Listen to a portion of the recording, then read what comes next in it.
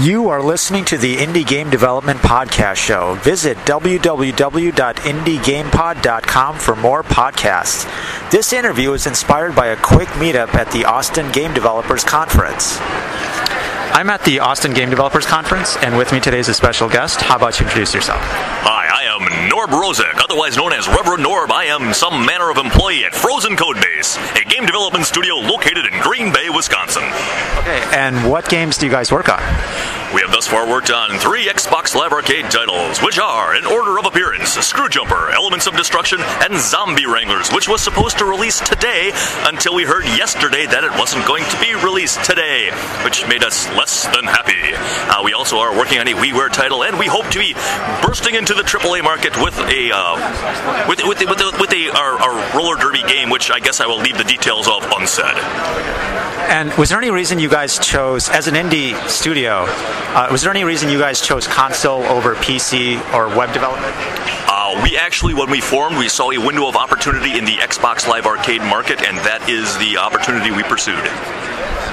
And what types of games? Is there a specific genre of games you like to produce?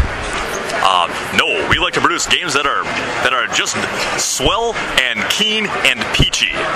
Any kind of game, really. We haven't really done much. We haven't done any first-person shooters or puzzle games, but what the hell? We don't care. If it's cool, we'll make it. By golly, we have enthusiasm for this project. And how is game development in Wisconsin? It's not necessarily known as the bastion of game development, but hey, you know, that's how these things start. It's true. It is not a sweltering mecca of game development. Green Bay, we are on an island. We are in the north part of the state. We are essentially cast off from our fellow developers. There are a number of studios in Madison. There's Human Head, Raven, of course, a Big Rooster, and those gentlemen who make the educational games, and I always forget their name, for which I apologize. But we do have, we have an IGNA chapter, although we do have to go to Madison for meetings, so it's not like we're completely hermetic. It's all right. We like it. And so what's in store for the future of the studio? We hope to ramp up production on our roller derby title, and we'd like to see ourselves expanding a bit, but not too much more. And for the future, we'd also like to see ourselves getting to Lenny's Tap across the street a little bit earlier than we have for the past few weeks. Can you talk about then the culture about your studio? What it is to work there? It seems a little interesting. Well, not everybody wears grand poobah hats to work at all times. We are a fairly loose, fun-loving crew. We do have a rule that you have to wear pants if somebody important is coming to the office, such as a publisher or a board member. Let's see, what else? I don't know.